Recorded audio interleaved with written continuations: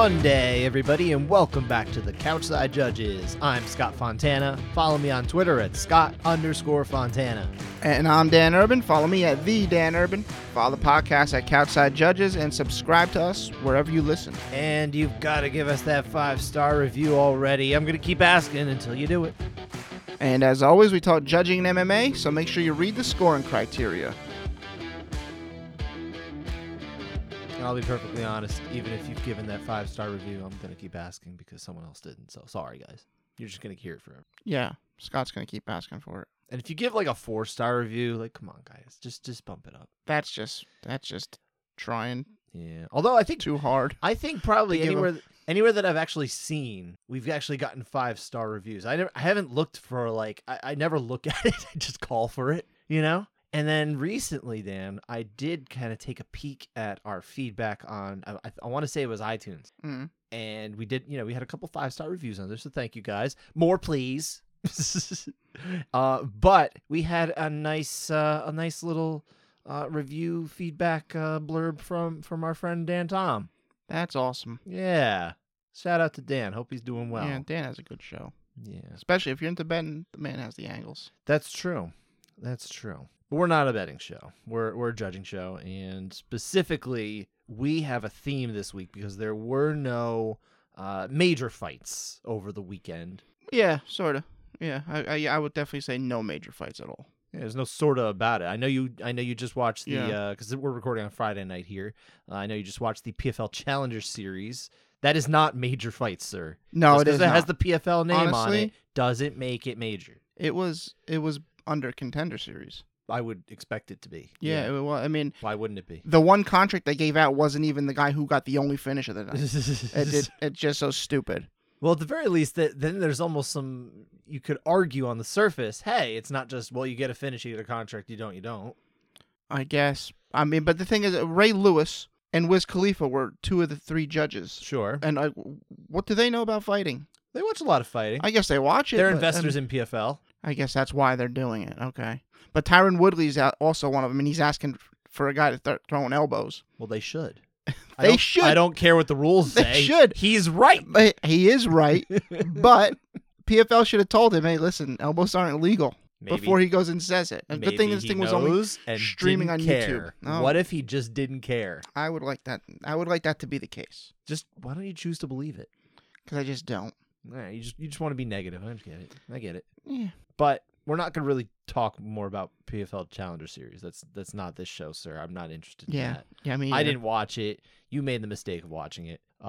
We are actually going to do something we've never really done before on this show, and that's we're going with a theme of fight rounds that we're looking back at from the past. And this theme in particular ties into this well, not this coming weekend, but the following weekend, where the UFC returns to Australia for the first time in, oh goodness, it's almost 4 years now. Well, it's like 3.5 years, really. And we're going to examine the Australian judges. Yeah, mostly because of that number in the data show that you pulled up.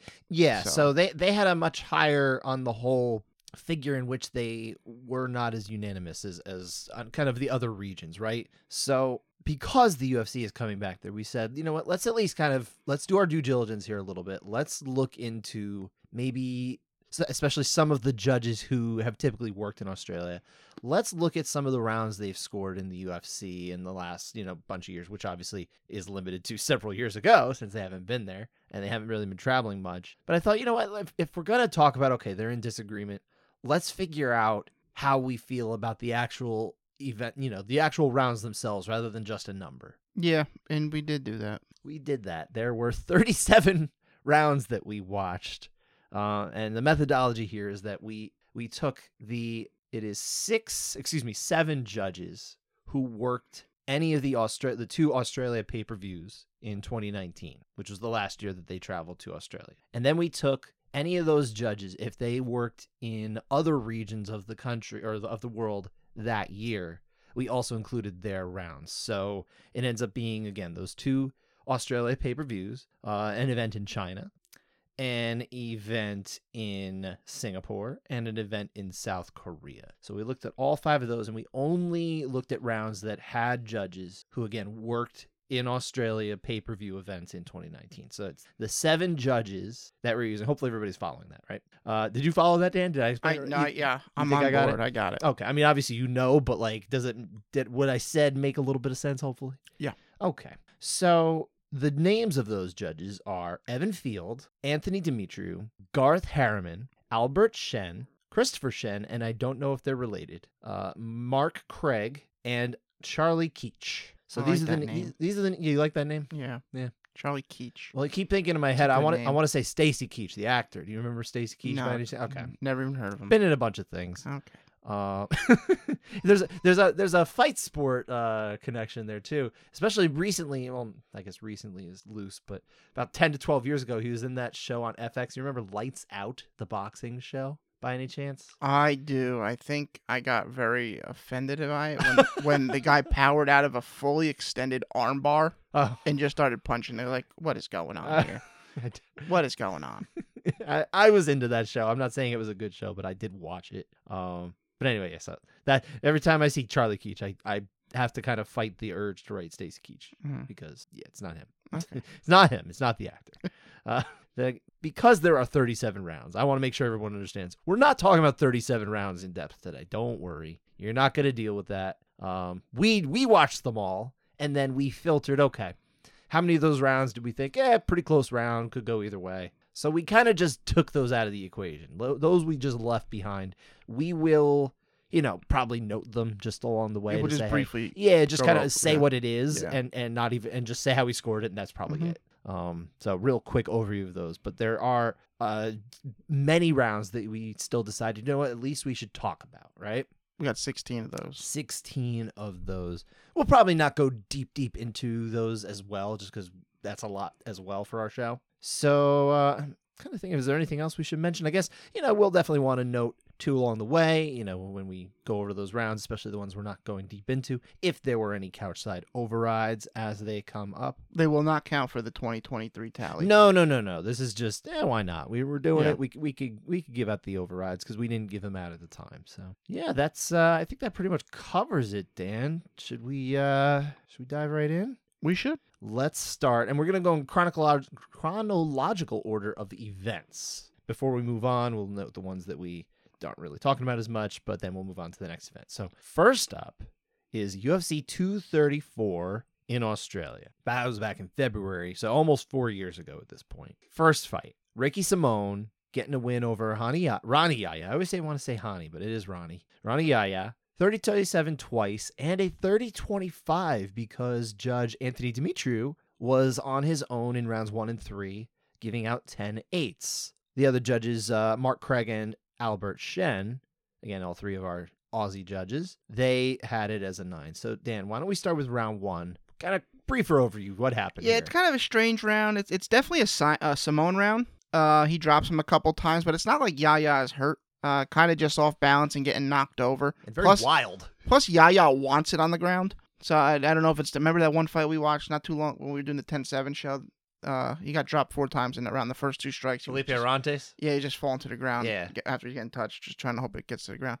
I think something's not as bad as that, but whatever. Yeah, similar vein, maybe. Yeah, Yaya still lands a couple strong strikes of his own. I think the 8's a stretch here. It felt like a stretch to me, too. Yeah, I didn't really see an opponent who was really hurt in Ronnie Yaya. It just, is he playing possum? I don't know. But again, he just doesn't look all that badly hurt. So I thought that this was kind of a pretty solid 10-9 round. Yeah. Really. So yeah, this is one that we definitely sided with judges Craig and Shen rather than Judge Demetriou. Albert Shen. Yes, Albert Shen. Yeah, thank you. We're always gonna we're always gonna have to note which Shen because there are 2. And again, I have no idea if they're related. Anyone knows? Let us know. Round 3, Dan. And again, we're still talking about a potential 8-9 split. Yeah, it's just a good round for Simone. Yaya kept pace, landed a couple good shots early, but it's just a solid 10-9. Simone landed pretty good shots, dropped Yaya again, but it's not like Yaya is in any danger, really. He doesn't appear hurt. Again, I think another stretch of the 10-8. But there is a point in the round, just kind of a curiosity, you noted this, and I picked up on it too, is that John Anik kind of speaks to the idea that, hey, we have in the last few years had a revised definition of the 10-8 in the criteria. But he was referring to round 1. Later. Yeah, he was talking about round 1. But even at that still felt like kind of a stretch, right? Yeah. So. But yeah, I don't see a great argument for an 8 in either one of these rounds. This feels like way too. Hey, look, I love pushing the envelope, but I mean, I don't think, and we are trying to watch this through the lens of the more liberal ideas of the 10-8 being given out than, of course, that 2 years ago split that we always talk about. It kind of changed in the last few years of judging the 10-8s. We're trying to look at these through the lens before that. Yeah. Even at that, this still looks like a 9. Just a solid 9. Just a straight 9. Not even a huge 9, really. It just didn't feel right here from Judge Dimitri. That felt a little off. But that was it for this fight. Moving on to Montana De La Rosa got the win over Nadia Kasem. Round 2 submission via armbar, but round 1 right before that, this was some a little more conversation here. Why don't you talk about this as a 10-8-9? Yeah, De La Rosa, she gets the takedown immediately, hangs out in guard. Most of it landing some light shots. She tries to pass, but doesn't until like the final 30 seconds and attacks a good Kimura. She lands a bunch of strikes, but no real significant damage is being done here. Kasem's landed some strikes off her back. I don't think any D was checked. So you can't go 8 if there's no D's checked here. So 10-9 De La Rosa. I also went 10-9 De La Rosa. And the wild thing is, this is actually the minority score. And it really doesn't seem like a very strong 10-8 case at all. I mean, De La Rosa's landing quite a few strikes, but they're nothing strike. I don't want to say nothing strikes, but they're not strong damaging strikes. It's not even cumulative, really. It's like kind of just staying busy. It's just this is just a straight up 10-9. Like I think most people would watch this and just say it's a 10-9. But we had the split here. It was the minority. It didn't matter ultimately because De La Rosa ends it in round 2. But yeah, we went with the minority score being from Christopher Shen, the other Shen, who may or may not be a brother. It was Evan Field and Garth Harriman who saw the 8 for De La Rosa. I don't see that. So. What does that mean for Christopher Shen here? Oh, Couchside override. It's 1 for the show. Stick that in the pocket. And that was really it from this particular pay-per-view event that we kind of wanted to go deeper into. Just to highlight really quick the other 3 rounds that were on this card that involved the judges. Kai Kara-France got a win over Halium Paiva. It was a split decision. The third was split. Very close. Dan and I both saw it for Paiva, who actually did not get the win. So we would have overturned that alongside Garth Harriman. Went the opposite way of American judge Derek Cleary and, again, Christopher Shen, who scored it and gave the win to Kara-France. So what does that mean for Paiva? Or, excuse me, for Garth Harriman? Couchside override.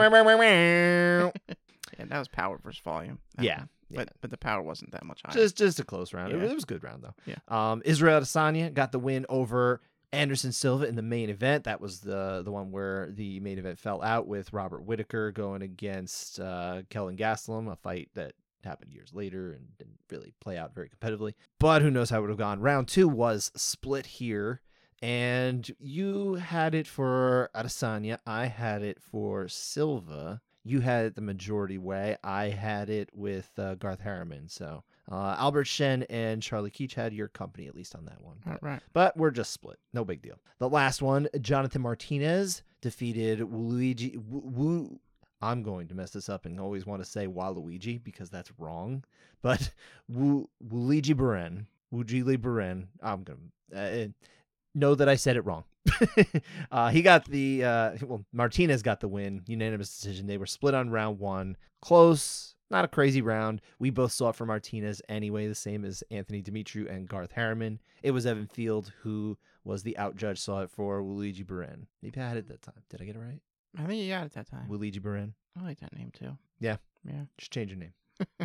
But that was it again for that event. We're going to move on to the end of August. So we're fast forwarding about half the year to UFC China. They were in Shenzhen. And we do have a few rounds to kind of go into here. So let's start it off with a rarity. This is the round. You don't get a lot of this, but it does happen. All three judges had a different score. There was a 10-8 for Kadis Ibrahimov. There was a 10-9 for Kadis Ibrahimov. And there was a 10-9 for Da-Un Jung. And it was Jung who got the third round win. But we're talking about round one here. In this round, obviously something's got to give in this round. What's happening in round one? All right, Ibrahimov goes berserker mode early, throwing wild, but only a few are really getting through. Ibrahimov is definitely winning early, but as the round continues, he's starting to slow down. You see he's getting tired, and Jung is starting to land some decent shots. Against the fence, Jung lands 4 strong knees to the head. And it opens up a cut, I believe, on the forehead, like inside the nose. And Ibrahimov, he bleeding pretty good. His nose is completely red on the one side. And he eats a big right hand. Ibrahimov eventually gets himself another big flurry that rocked Jung a tad. I don't see a 10-8 for Ibrahimov. I think that's kind of wild. I think 10-9 Jung is a better score than 10-8 Ibrahimov, but I score it 10-9 Ibrahimov. I felt pretty good with the 10-9 Ibrahimov score. I don't know that it's like a crazy score to go the other way, but I felt really good with it. I think 10-9 Ibrahimov is the score. It feels like the right score. But yeah. I was comparing the other two scores. Yeah, I understand. Yeah. The hierarchy of yeah. acceptability, I guess, or you know. Yeah. All right. Yeah, so I had it for Ibrahimov 10-9. Same as Howard Hughes. It was Mark Craig who saw it for Jung, and then it was Barry Foley who had the 8 for Ibrahimov. I guess I didn't really note this because I didn't really think about it because we have it a 3-way split here, but we were on the same page as one judge. I mean, what does that mean for that judge? Couchside override.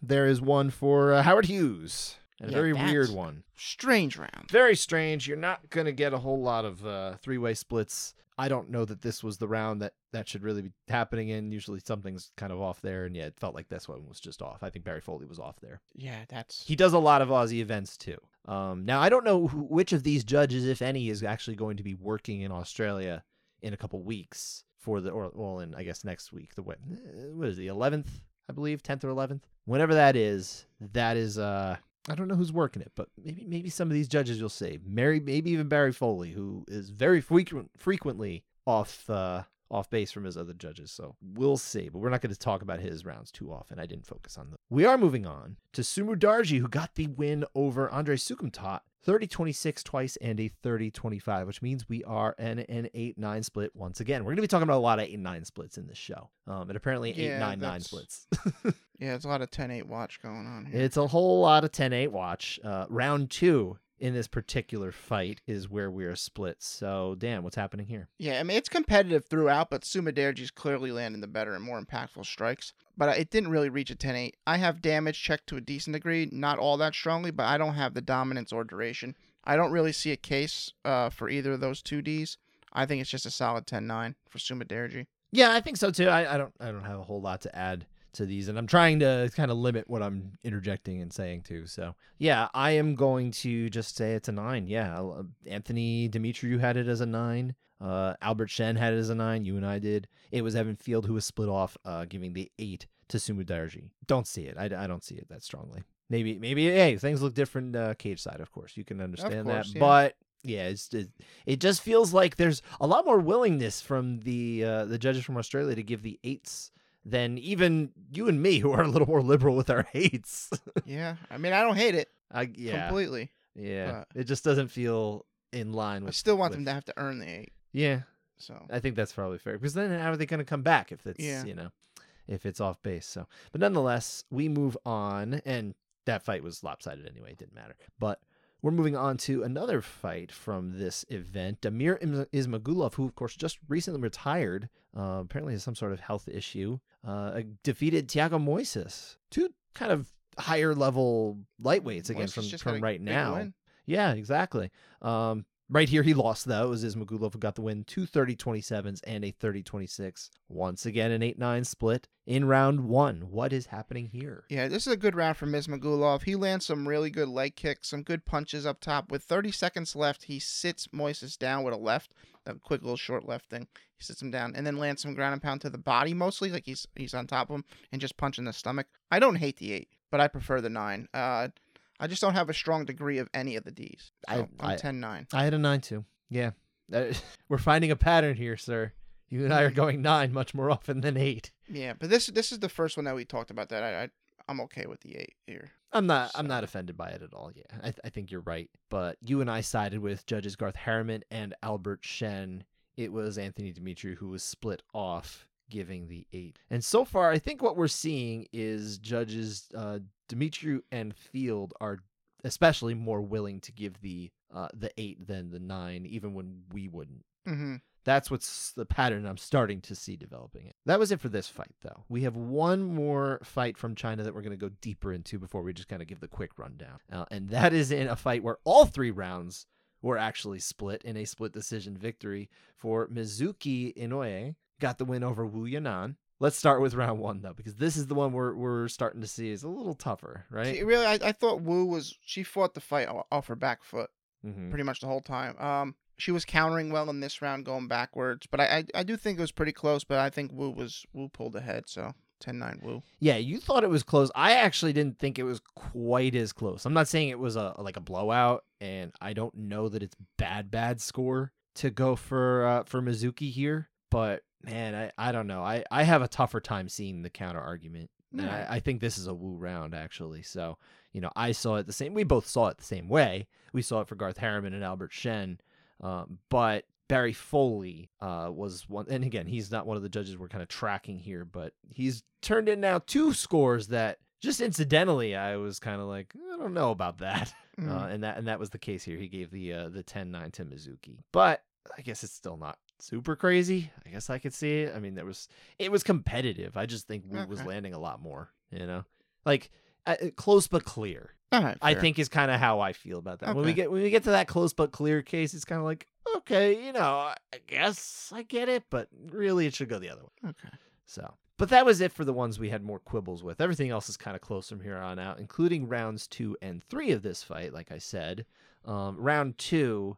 We both had it the same as judges Harriman and Albert Shen. For Mizuki this time, it was Barry Foley once again split off, gave this round to Wu. So they're all knotted up. Everyone's got 19 all right now. Round 3 is the deciding round, and we both saw this for Mizuki, who ended up getting the win. Same as judges Harriman and Foley. Albert Shen gave the fight to Wu because he gave round 3. But again, we're close rounds. This fight was kind of like, how usually Joe Rogan brings this up about Muhammad Ali running miles backwards. So he's used to the movement of going backwards. Mm-hmm. Feels like Wu tired herself out. She was fighting going backwards the whole fight. And so she should have been training going backwards more. She just got progressively tired throughout the round and allowed Inoue to win.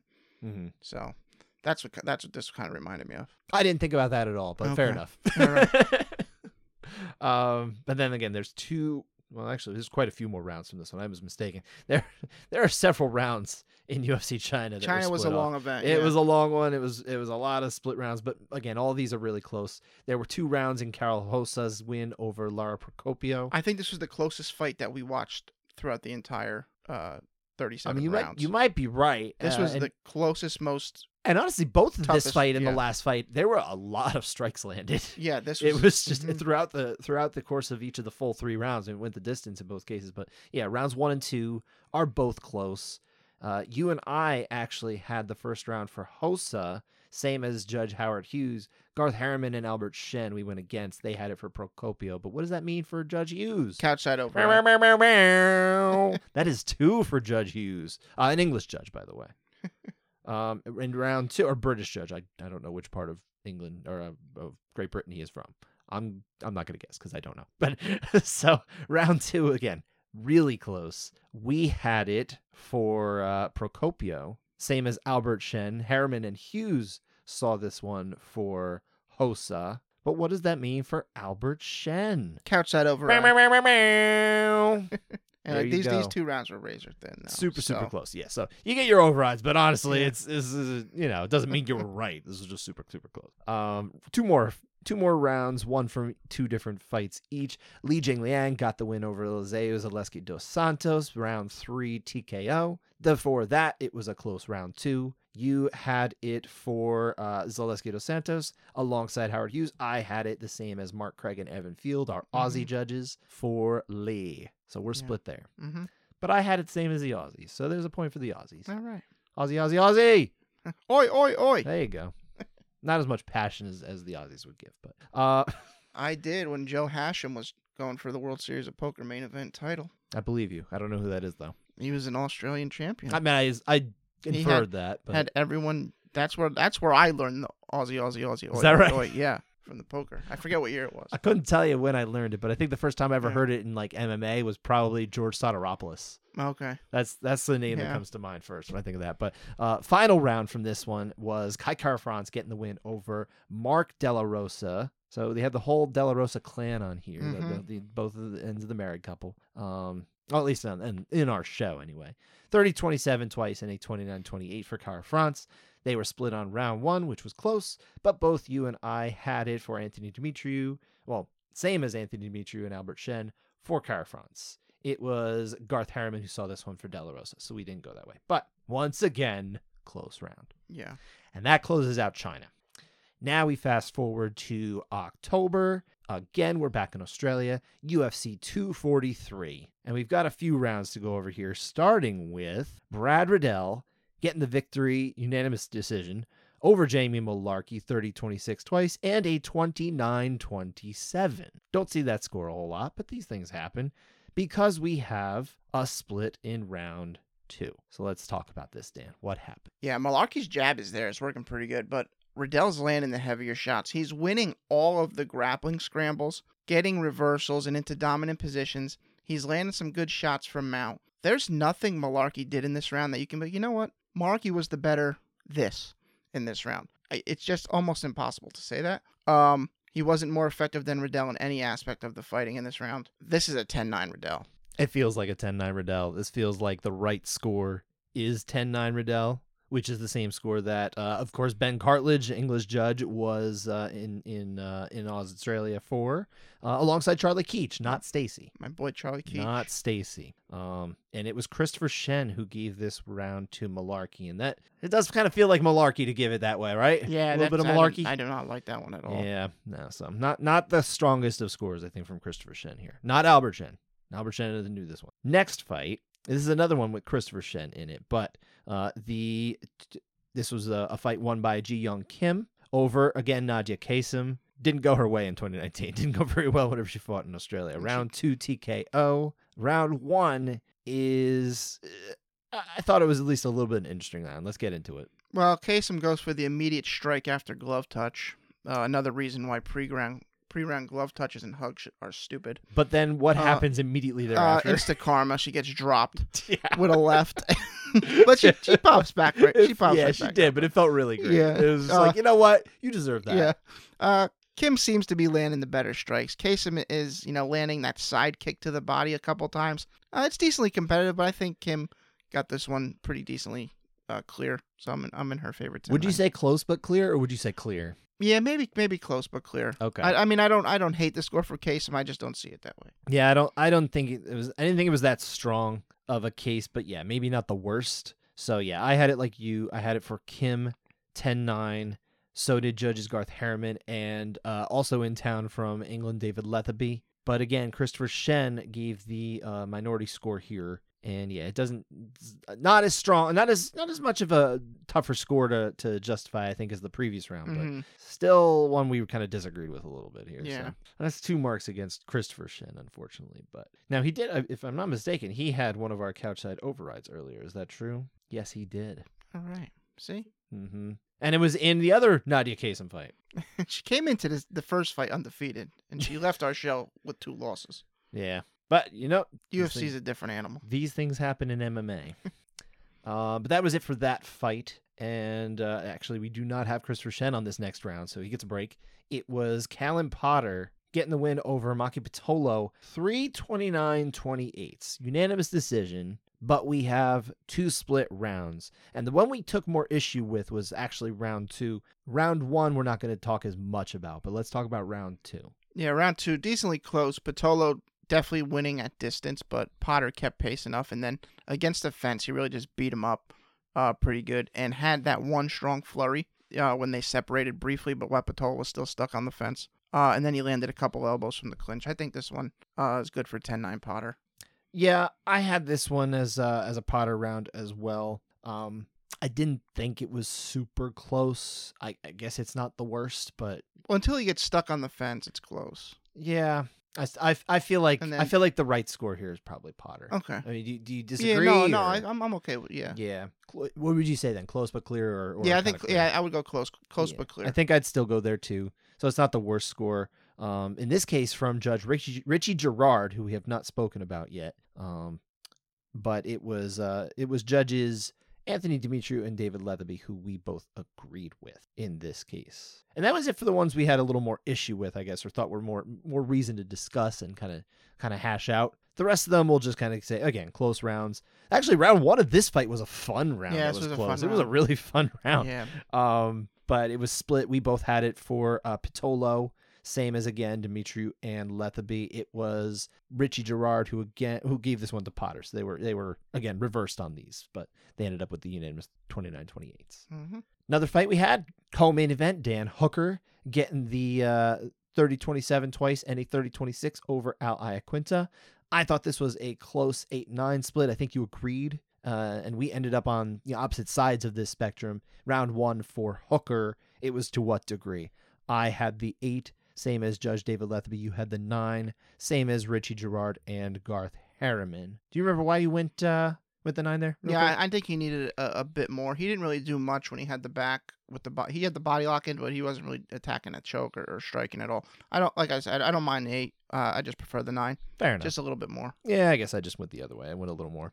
But yeah, I'm equally unconcerned with that one. 2 more fights. Round 1 of Sergey Spivak's victory over Tai Tuivasa, which came in round 2 via technical submission with an arm triangle. Very close, at least in my opinion. Mm-hmm. Round 1 was close. Yeah, and but anyway, it was both you and I seeing this for Spivak. Ben Cartledge and Anthony Demetriou had this one for the same way, and it was Paul Sutherland, another English judge in town, had this one for Tuivasa, but close round. Last one, Diego Lima getting a split decision victory over Luke Jumeau. 29-28 all around. It was round 1 that ended up being the decider ultimately, and we both thought it was close. We both gave it to Lima, same as judges Christopher Shen and Charlie Keach. Garth Harriman had this one for Jumeau, which accounts for the split here, but low output. Not a fun round, honestly. It's Leg kick battle. it's one of those rounds that like this is what decided the fight. It's like that sucks.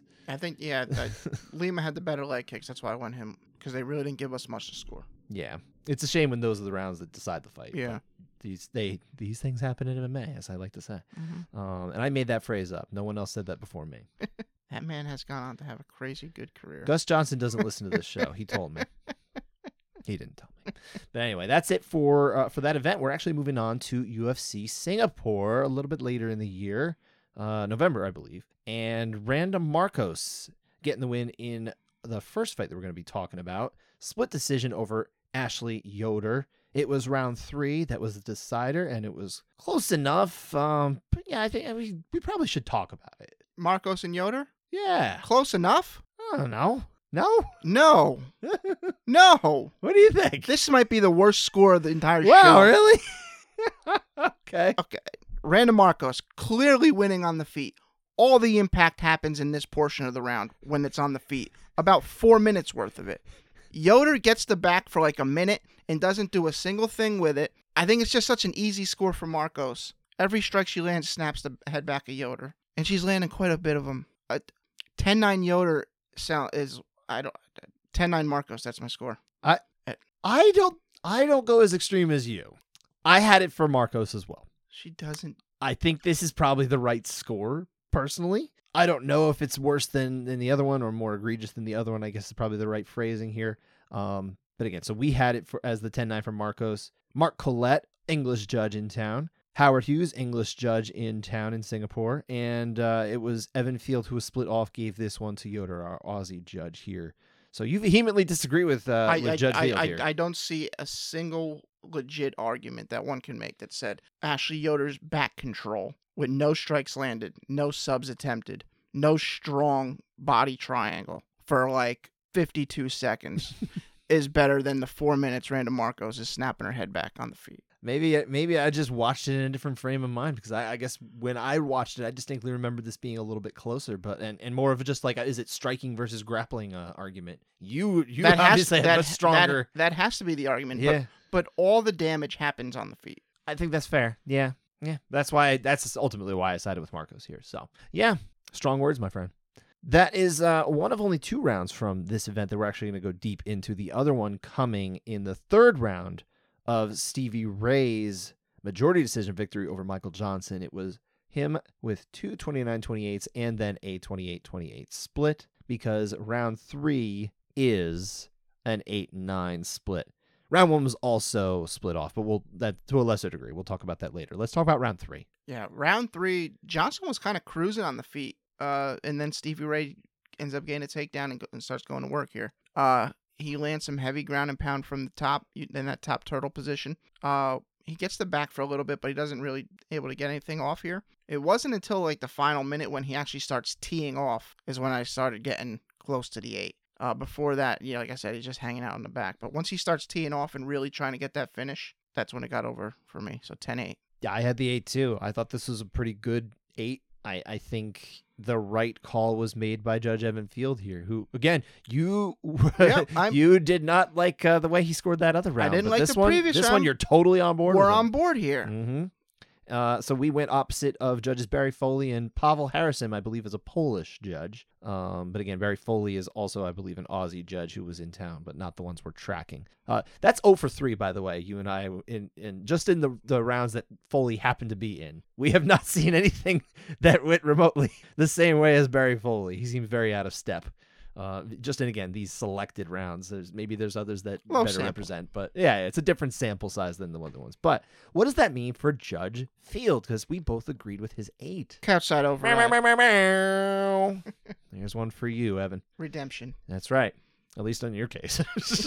and round 1 again is close. So the rest of the rounds we have are close. This one, kind of was just who won the first round. Close round. We both saw it the same way. Gave it to Ray.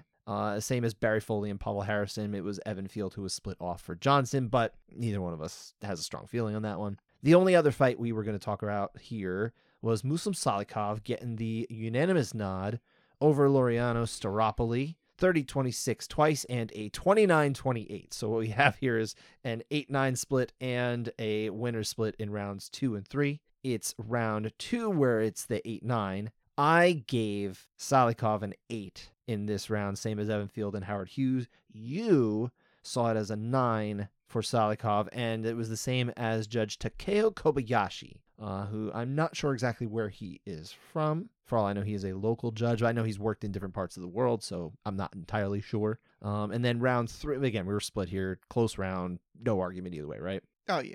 No round 3, we're just talking about the winner here. Again, super close. I had this one for Salikov, same as Evan Field and Howard Hughes. How did you have this? You didn't even let me know. I didn't put it down. You did not. You've been sloppy with this my one. Bad. Staropoli, I had. You had it for Staropoli. Okay, Yeah. so you were split off again the other way. Yeah. So you very much liked the way that Takeo Kobayashi was doing The this. thing is, this fight as a whole did not feel like a 30-26, really. After looking at it, I guess not. Salikov has this way of fighting where he gets 10-8s actually, like with his stand up striking, because he is a very talented striker. He just really is. But it almost looks effortless, I think, when he fights. Okay. And I think it's almost like the way he fights, it kind of is deceptive in the way he beats people up. It different cage side. Yeah, but again, very close either way. And so that does it for UFC Singapore. We have one final event to go over, and it does have a handful of rounds here. So why don't we start it off with 2 in one fight, sir? Hyung Ho Kang got the split decision victory over Liu Ping Yuan, 30-27, 29-28, and then 29-28 the other way. So in the first round of Liu Kang, yes, it was Liu versus Kang. We got to talk about this. So let's start here. What did you see? Well, first he comes out with the fireball, then he hits him with the bicycle kick to start the round, and then we get into real fighting. Liu gets taken down. Kang lands some good ground and pound. Liu Kang. Nothing crazy, but Liu is landing some elbows from the bottom. I don't think these elbows have much impact on them, and Kang is still landing some shots from the top. But like I said, really nothing crazy here. Kang smothers Lou on the ground. Lou just keeps throwing these pitter-patter elbows. If you can, is there such a thing as pitter-patter elbows? They can be if they're not landing hard. I just don't. I didn't see impactful, but in the final 15 seconds, Kang stands up and lands a strong strike right to the face, maybe 2 of them. And these are the best strikes of the round, in my opinion. I like it for Kang. Think he actually put a stamp on the round at the end when he postures up and throws that shot.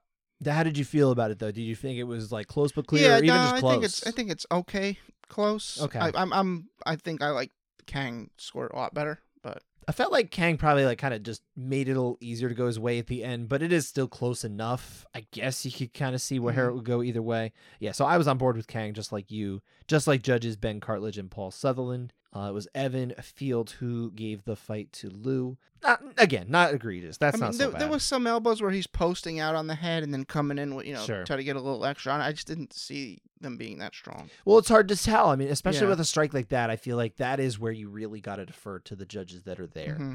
Because a strike like that, like, it may not look so bad on TV, but maybe it's rougher in person. I don't know. I feel like there's just certain strikes that do not come across well on TV too. A lot of them don't. Yeah, probably a lot of them in particular, but yeah, in this case, yeah, too. So I'm certainly not bent out of shape of it, but I did think it was an interesting kind of discuss the strikes from the bottom, right? Because we don't get as many fights like that, but when it does happen, it's kind of fascinating, I think. So yeah, no big deal from Field being split off on that one. Round 3. This was another interesting round, I thought. Anyway, so what did you think of round 3? What did you say? While it was on the feet, not very long, I thought Lou was landing a bit better. Kang gets it to the ground, but in this round, a little different than round 1. I actually do think Lou's strikes from the bottom are more impactful, and one opens Kang up. He's leaking all over Lou. Oh, it's a big one, yeah. I like it for Lou. Kang did finish throwing some shots from top, but I don't think he had anything as good as Lou, and I don't think he really landed much in this flurry at the end. 10-9 Lou. I think close but clear Lou. Do you think I'm wrong? No, it's good. I think close but clear Lou here. Same as it was Judge Field and Judge Cartledge who saw it that way. Judge Sutherland was the one who split off, gave this one to Kang. Again, not a rough score to go the other way, but I thought Lou was the better scorer. I mean, there's very clear damage dealt. Yeah. And I think when you get a leaky cut like that, I think you have to give that a lot of weight. Sometimes we say, okay, it's not in a bad spot, it's not such a bad thing, but when you're losing a lot of blood, I mean, that's damage. And we just saw a couple of months, I guess it was a month or two ago in the UFC, there was that fight with the cut that ended up on the top of the head, right? I can't remember the fighter's name off the top of my head. It's because it's escaping me, but there was that cut, top of the head, bleeding like crazy, but not in a spot that you would think, okay, maybe you stop the fight for it. It's in a spot that's going to impact him. Find out later he lost like quarts of blood or pints of blood. It was like crazy how much blood he'd lost, like 20% of his body. Maybe they were exaggerating. Is that the RoboCop cut, is it? No. Oh. No, it was not RoboCop. Okay. It was a different fight. But yeah, like just so much blood, and they couldn't stop it because it was an artery that got nicked. So, yeah, exactly. So I feel like when there's that much blood leaking, you have to account for it. That's where I really feel like that it's a Lou round here. So Lou over Kang. I mean, Stone Cold Steve Austin passed out from blood loss. He did. While stuck in the sharpshooter. I saw that. Yeah. Yeah. Mm-hmm. He almost damn near broke his neck too. Anyway, but yeah, so we gave Lou that round, but we ended up giving the fight to Kang, same way as the majority of the judges ended up seeing that way too. Moving on, though, we do have a few more fights to get to. Sungwoo Choi got the win over Suman Mokhtarian by unanimous decision, 29-26 twice, and a 29-25. Just your typical round scores there. Yeah. Round 3 is the round that we're going to talk about here. So what is happening this round? Why are we going to talk about it? Yeah, Choi's winning on the feet, but he does get stumbled by 2 flying knees. He got a takedown straight to side control right after this. It kind of almost fell into side control. Mm. It was weird. But he's not really doing much from here until he decides, oh, you know what? I should probably throw elbows from here. So listen to Tyrone Woodley 4 years in the future. Tyron Woodley, my bad. Had he done more earlier and started throwing those elbows a little earlier once he got the side control, probably would have put it over for sure. But he just too late. started going for it. So I'm on the 9. I'm on the 9 too. I think it's the better score, but not crazy, I guess, to go the other way. I don't know. It really probably should be a 9. Yeah. So maybe close but clear 9. I don't know. Okay. Yeah. I don't know. How do you describe that? Yeah. Right. We're usually close but Yeah. clear is usually for round winner, I guess. But Yeah. it's hard to even say that because the line with an 8 and a 9 is kind of blurrier in general. And judges will tell you that debating between the 8 and the 9 is a harder card to pull than the round win in most cases anyway. At least a lot of judges will tell me that. But yeah, we had it the same as we had it for Troy, same as Ben Cartledge and Judge Evan Field. It was Paul Sutherland once again who was split off. He gave the 8 here, and we just didn't see it as strong. So moving on, we have just one more round that we're going to break down in depth, and it is from Omar Morales' victory over Dong Hyung Ma. Who was also known as Dong Hyun Kim. I believe his real name is actually Dong Hyun Kim, but because there was another Dong Hyun Kim, he started going by Dong Hyun Ma in the UFC to alleviate confusion. So thank you, Dong Hyun. But it was a unanimous decision, 30-26, 30-27, and a 29-28. We actually have 2 split rounds here. One's a lesser case. We're going to spend more time talking about round 3. So what's happening in round 3? Our final round we're diving into. Yeah, I don't see an 8 at all here. I think damage is just barely checked. No other D's checked here. He hit him with the spin kick to the head. It was strong, but that's really it. And he stayed on top when it was on the ground. So 10-9 Morales. Yeah, this is a 9. So this is a 9. It's just a 9. That's what we should have here. And again, another case where Judge Anthony Demetriou, went for the 8 a lot more frequently than we might have. It's just the way it kind of played out when we looked at these rounds. But we saw it the same, again, 10-9 Morales, as Mark Collette and Paul Sutherland. In this case, we were on the same page as him. He had the 9. Round 2 in this fight was a closer round. We both saw this as a 10-9 Morales round, same as Collette and Demetriou. It was a Ma round from Paul Sutherland, but again, and that was it from that fight. A few more fights to break down, just real quick. 1, 2, 3, 4, bang, boom, boom, boom. Alatang Haili got the victory over Ryan Benoit. Split decision, 29-28 all around. Round 3 is the deciding close round. You and I had this one for Benoit, same as Evan Field. It was Ben Cartledge and Anthony Demetriou who saw this for Alatang Haili, but again, we're close. Despite that, we saw it for the outjudge, and what does that mean for Evan Field? Couchside over. Even more for him. That's 2 for him, right? I believe 2. Building him up. Volkan Ozdemir I believe this was the co-main event, if I'm not mistaken, got the win over Alexander Rakic, another split decision, 29-28 every way. Round 2 is our split here. We both had it for Volkan Ozdemir, same as judges Mark Collette and Anthony Demetriou. Evan Field was split off on his own, seeing this one for Rakic. Yeah. After this fight, Rakic went by the moniker 2 knees because he had 2 knees on one leg. Oh, yes, that's right. He had a very strange bruise, knock, mouse forming underneath his knee. Yeah, it did look like a second knee. I didn't know where you were going there. Yeah. And then 2 more here. Jung Hyung Park got the win over Marc-Andre Barrio. Unanimous decision, 29-28, a 30-27 as well. Only round 3 was split here. We saw it for Barrio anyway, even though he lost. Mark Collette and Anthony Demetriou saw that way as well. Evan Field, once again on his own, seeing this one for Park. There's a lot of times where we're saying, oh, Evan Field saw it on his own, but it's a close round. This is happening very frequently with him. And then our final round, the last one we're going to talk about at all, Raoni Barcelos beat Said Nurmagomedov. Do you know how many times Nurmagomedov's losing the UFC? It's like this time. That was it. I'm pretty sure that's it. He's fought 2 Nurmagomedovs. Yes, he did. He just lost the other one pretty bad. He got viciously knocked out. Revenge. Yeah. And Barcelos, I believe, now is no longer on the UFC roster. But this was a unanimous 29-28 and a 30-27 victory for Barcelos in happier times.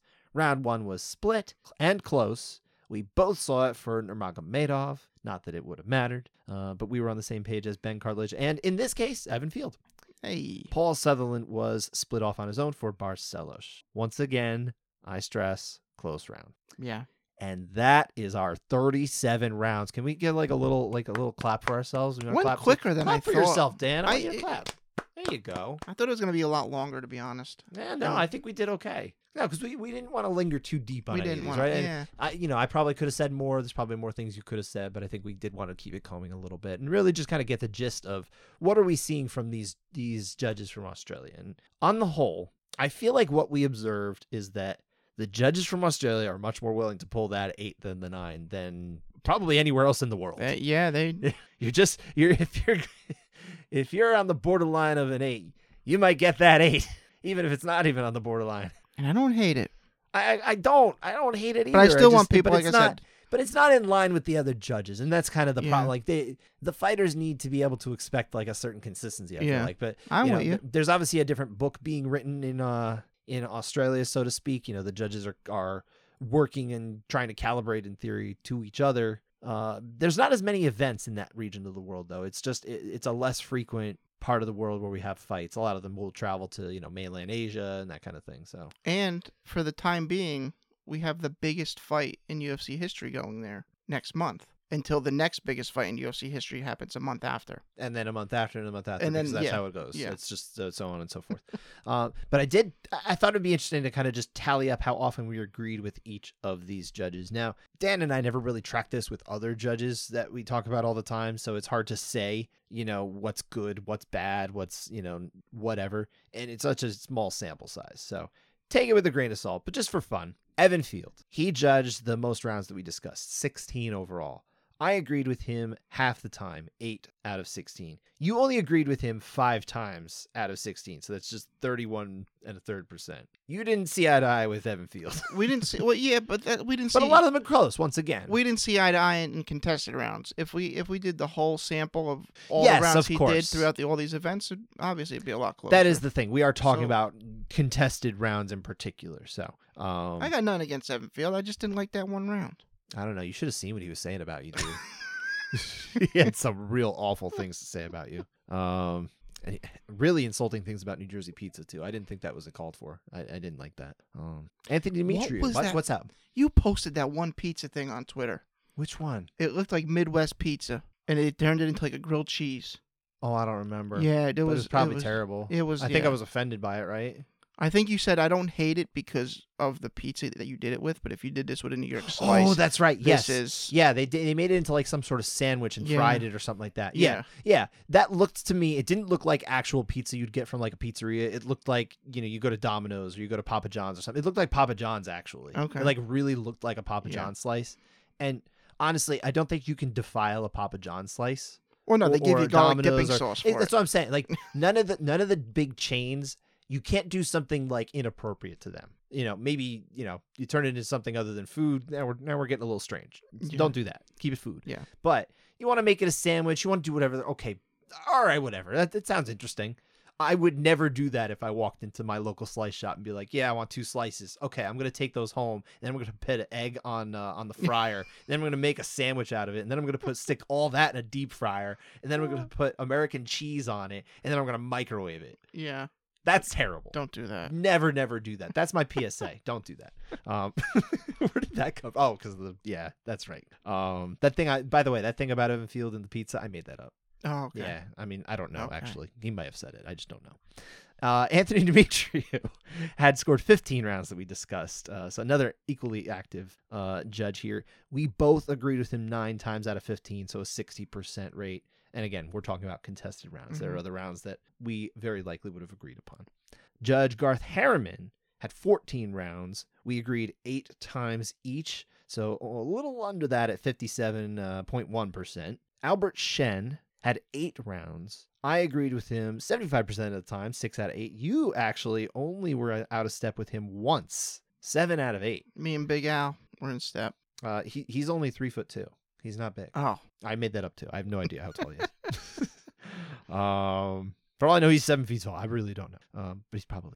We probably would have noticed the 7 foot tall guy sitting cage side, right? Like, who's that giant guy with the pencil in his hand? Sean O'Connell must be 7 feet tall. You really hate Sean O'Connell. I just sit down, dude. You're in the commentary booth. Sit down. You don't have to stand up and block everyone's view of that panel. Albert Shen, again, agreed with you very frequently. You agreed with him, I should say. Christopher Shen, though, only 5 rounds, but we managed to be out of step with him 3 out of 5. So we only saw the same way twice, 40%. And again, we had a few that we kind of just didn't really see a very good argument for, but he did get a couchside override. There you go. There you go. Not for nothing. Mark Craig, only 4 rounds that we talked about. I saw 3 of them the same way. You saw 2 of them the same way. And not Stacy, Charlie Keach. This was your guy. It's my boy. 3 out of 3 for you. He really is your guy. But that's only 3 rounds. I saw 2 out of 3 that way. So, again, it's really, really small sample size. But yeah, I just thought that would be interesting to kind of throw out there. Yeah. But again, that's contested rounds. You add in all the other ones where I'm sure we'd agreed upon and everything like that. I've actually been doing this, Scott. Yeah. I've been scoring every fight. Okay. Keeping track of every round and seeing. And there's some rounds where I'm completely the out guy. Mm-hmm. Where the other 3 are unanimous and I'm the other way. And I'm like, what's going on Yeah, here? you might have to work on that. Yeah. Mm-hmm. So. Yeah, but you know what? You've never actually sat in cage side to do that. I think it'd be cool if you got to shadow or something like that at some point. Working on it. I would like to shadow at some point too, even just to, as an experience. I don't think MMA media members have done a whole lot of like in-person shadowing. Mm-hmm. We had the lovely experience to shadow judge remotely with Kansas for an Invicta fight, but it is not the same experience, and we know that and we appreciate what it was, but at some point it would be good to experience the real thing so we can kind of share that and take that. The most I took out of that experience is get your scoring. Get your scoring quick. Yeah, absolutely. That I think was good, at least to know. That was a few years ago, so we've picked up knowledge here and there, but nonetheless, always appreciate everything that we've been able to try and learn over the years. But that's it for Australia. I think ultimately I come away with this thinking, you know what? As much as the judges there seem to disagree more frequently than in other regions, it doesn't seem like it's egregious in a lot of cases. I think the 8s are really where it's a little funkier. The 8-9 splits are just a little stranger. Yeah. But those aren't, when we're talking about 8-9 splits, that doesn't even factor into the dissent percentage that I'm talking about. So that's really not a thing. When we get down to it, I think there was only one round where we just didn't really see it, the argument for it, and it was a winner split, I believe, correct? Yoder and Marcos. Yeah, I think that was the only one. Yeah, there were a couple close but clear, that's fair, but yeah, like when you brought that, I think it was like 12 something percent, 12 point somewhere something. In the range, yeah. It's like, well, we got a big event coming up, and this is the first big event back in Australia. Should we be concerned? I don't really think so. I don't think it's... So. I feel actually that the quality of judging that we saw from the judges there was of a higher caliber than we get in Houston, Texas. So, again, That's a low bar to clear, but I do think that they clear it very well. So I feel much better about it. That depends on who we get, though. If we end up with Barry Foley, I don't know. Maybe I'm starting to raise an eyebrow, but we'll see. We'll see. I wonder who we're going to get. Well, I imagine we will get some out-of-towners as well. Some of the traveling judges, that's always helpful. I mean, there were traveling judges that were in there too. We didn't talk about their rounds. Anything that was split that didn't involve an Aussie judge, I just left it off. There were some other rounds that were split that we just kind of ignored. And we wouldn't be recording right now because that's just a ton of rounds. That's true. How did you frame it? It was exhausting? Exhausting. Yeah, exhausting. I think that was fair. Watching 37 rounds. Hey, I watched 41 of those 10-8, 10-7 splits. Yeah, but 10-8, but trying to find a 10-7 is a little more exciting. I guess. We did have the 8-9s a lot. Yeah. You like those. Yeah, I do. Dan, I like 8-9s. A little window into Dan's thinking. He would prefer to talk about 8-9 splits than winner splits most of the time. You know what? Because you can.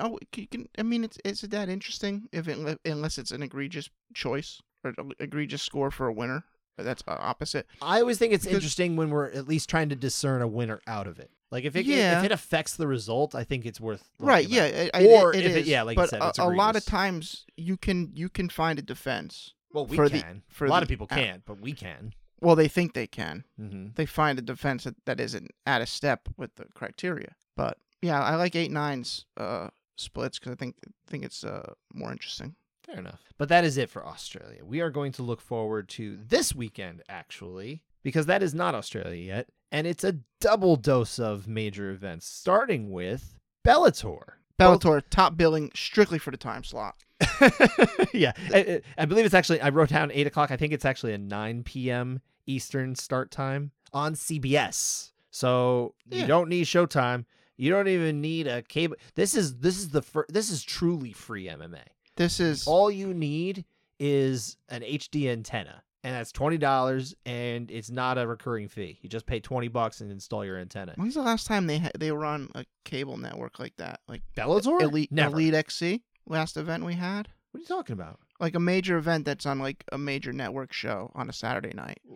Well, I mean, there's like UFC does that, and Fox did it, or with outside, I mean, like outside NBC outside or of UFC. CBS. Outside of UFC. Outside of UFC, UFC, yes. Okay. Like that, like. Well, there was Did that Strike time Force where do it? No. Elite XC. One did. of the very last things that we heard on network TV from MMA that wasn't UFC was these things happen in MMA. That was CBS. It was CBS. Okay. Yeah. That was a UFC Nashville or Strike Force Nashville. I didn't know. I'm almost positive that was on CBS. I didn't know if Kimbo's ear or popping James Thompson's ear was after. No, that was much earlier. Okay. Well, now I've got to look this up. But Strike Force Nashville, right?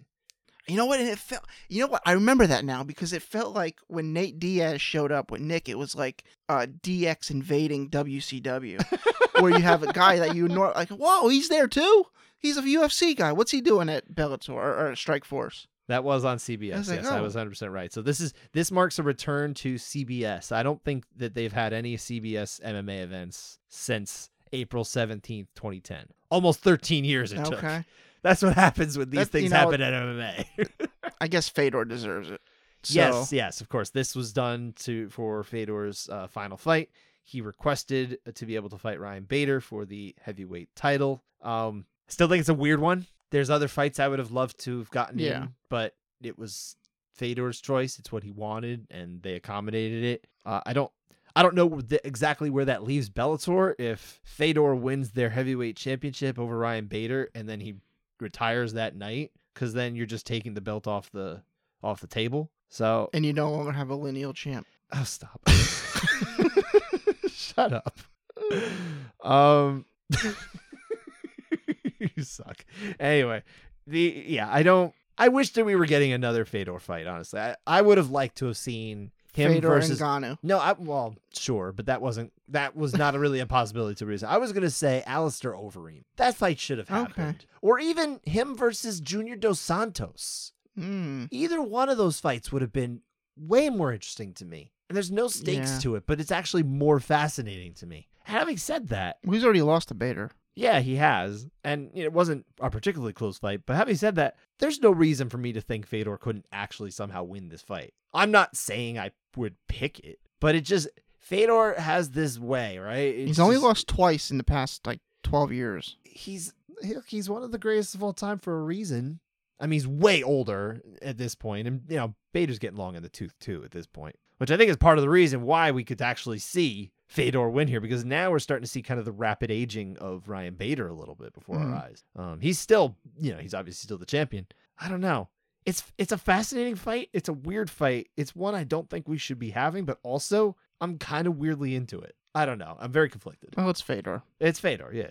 But honestly, the other title fight I think is a little more interesting personally is Johnny Eblen making his first middleweight title defense against Anatoly Tokov. Tokov is also affiliated with Fedor. Okay. But it seemed like this was probably I think he's the only middleweight in Bellator who's other than Eblen who's on a win streak. Okay. So it really made sense to do this. But did you watch Johnny Eblen against Musasi? Yeah, because of you. Yes, I make you do things. But yeah, this is in California. I imagine we'll get some solid judging, but because it is the same night as the UFC in Nevada, we'll have a split in terms of those top judges, right? Some of them. I don't know. They might be able to make it in time. No, they're not doing that. Stop it. I'm just saying that UFC is starting at an ungodly hour. But it's also overlapping just a little bit because these fights start at 9. I think they'll go to roughly 11 or so because there's 3. And then UFC doesn't start until I think 10 o'clock is for the prelims. So there is a little bit of overlap. But there's also, there's fights obviously not on CBS earlier than that. I think the one that interested me was Neiman Gracie against Dante Skiro. Okay. At 170 pounds. Skiro's coming off, I believe his last fight was this one, the one where he lost by a buggy choke. That was that one that was one of the submissions of the year. Buggy choke. Did you see this one? I don't know if I saw the buggy choke. Okay. But he lost. He was on the wrong end of it. Is that? I'm looking for that fight. Is that still on? Neiman Gracie and Dante Skiro? Yeah. I think so. Am I out of date? Oh, no, it's still on. I wouldn't think it would be the first fight, though. Looks like it's the first fight. I think it's on just on the prelims. Yeah. I think it's probably the main fight of the prelims, Oh, actually. okay. Don't worry about what it says on the internet. I'm pretty sure it's Okay. probably the one. Gotcha. Nonetheless, that's the one I want to see. Anything else jump out at you? Or Brennan Ward. Sabah Hamasi. Okay. That should be interesting. Sabah Hamasi is fun to watch.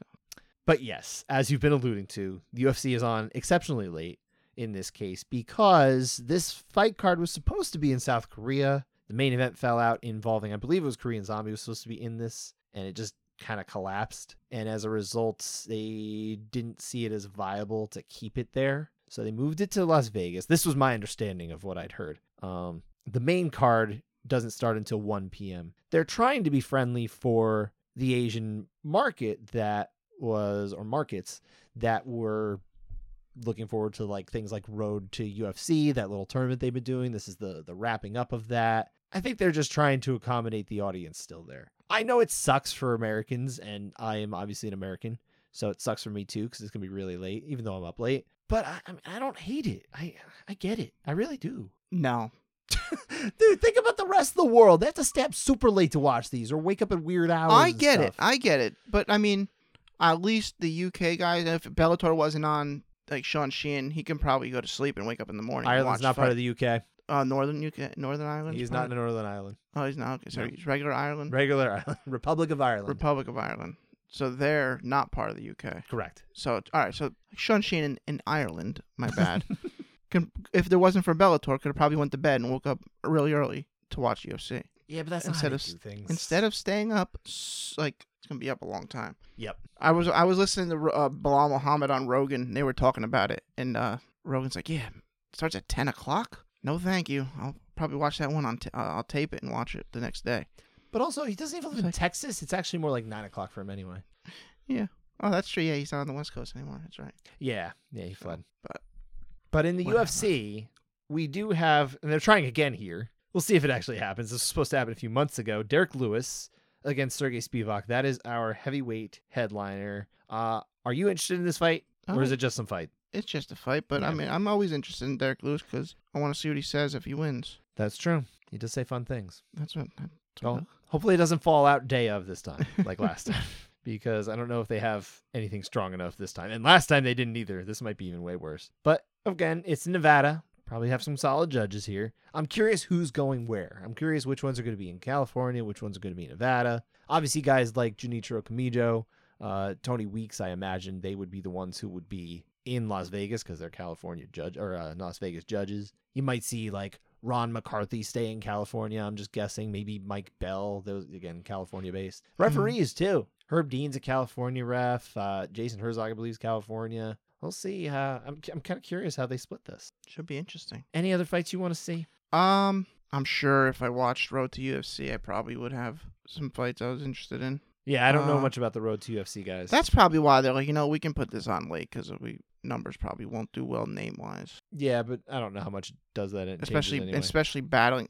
And they were like, we don't want to battle against Fedor. Maybe it's a respect. I'm gonna chalk it up. It's a respect to Fedor. Yes, because that's what the UFC is known for. That's what we're gonna do. The UFC is just known for its ever-loving respect for Fedor. I'll tell you what I want to see here, though. It's Doo-Ho Choi, Korean Superboy, fighting Kyle Nelson at 145. I like that fight. Okay, all right. And that was... Isn't Marcin Tybura your guy? Marcin Tybura? Yeah, isn't he your guy? Well, yeah, because he destroyed Greg Hardy. Yeah. But other than that, he doesn't always bring a fun fight. I thought he was your guy. I like when he beats Greg Hardy. Oh, but he can't fight him anymore because Greg Hardy got cut. Yeah. I mean, all right. I'm good with that, but I'm just saying, how many more times are you gonna fight him? They're not gonna do a tetralogy. Quadrilogy. They should do a tetralogy. I don't think he's fighting anymore. Just bare knuckle, I think. Is he really? I think he's one of the bare knuckle guys. Yeah. Okay.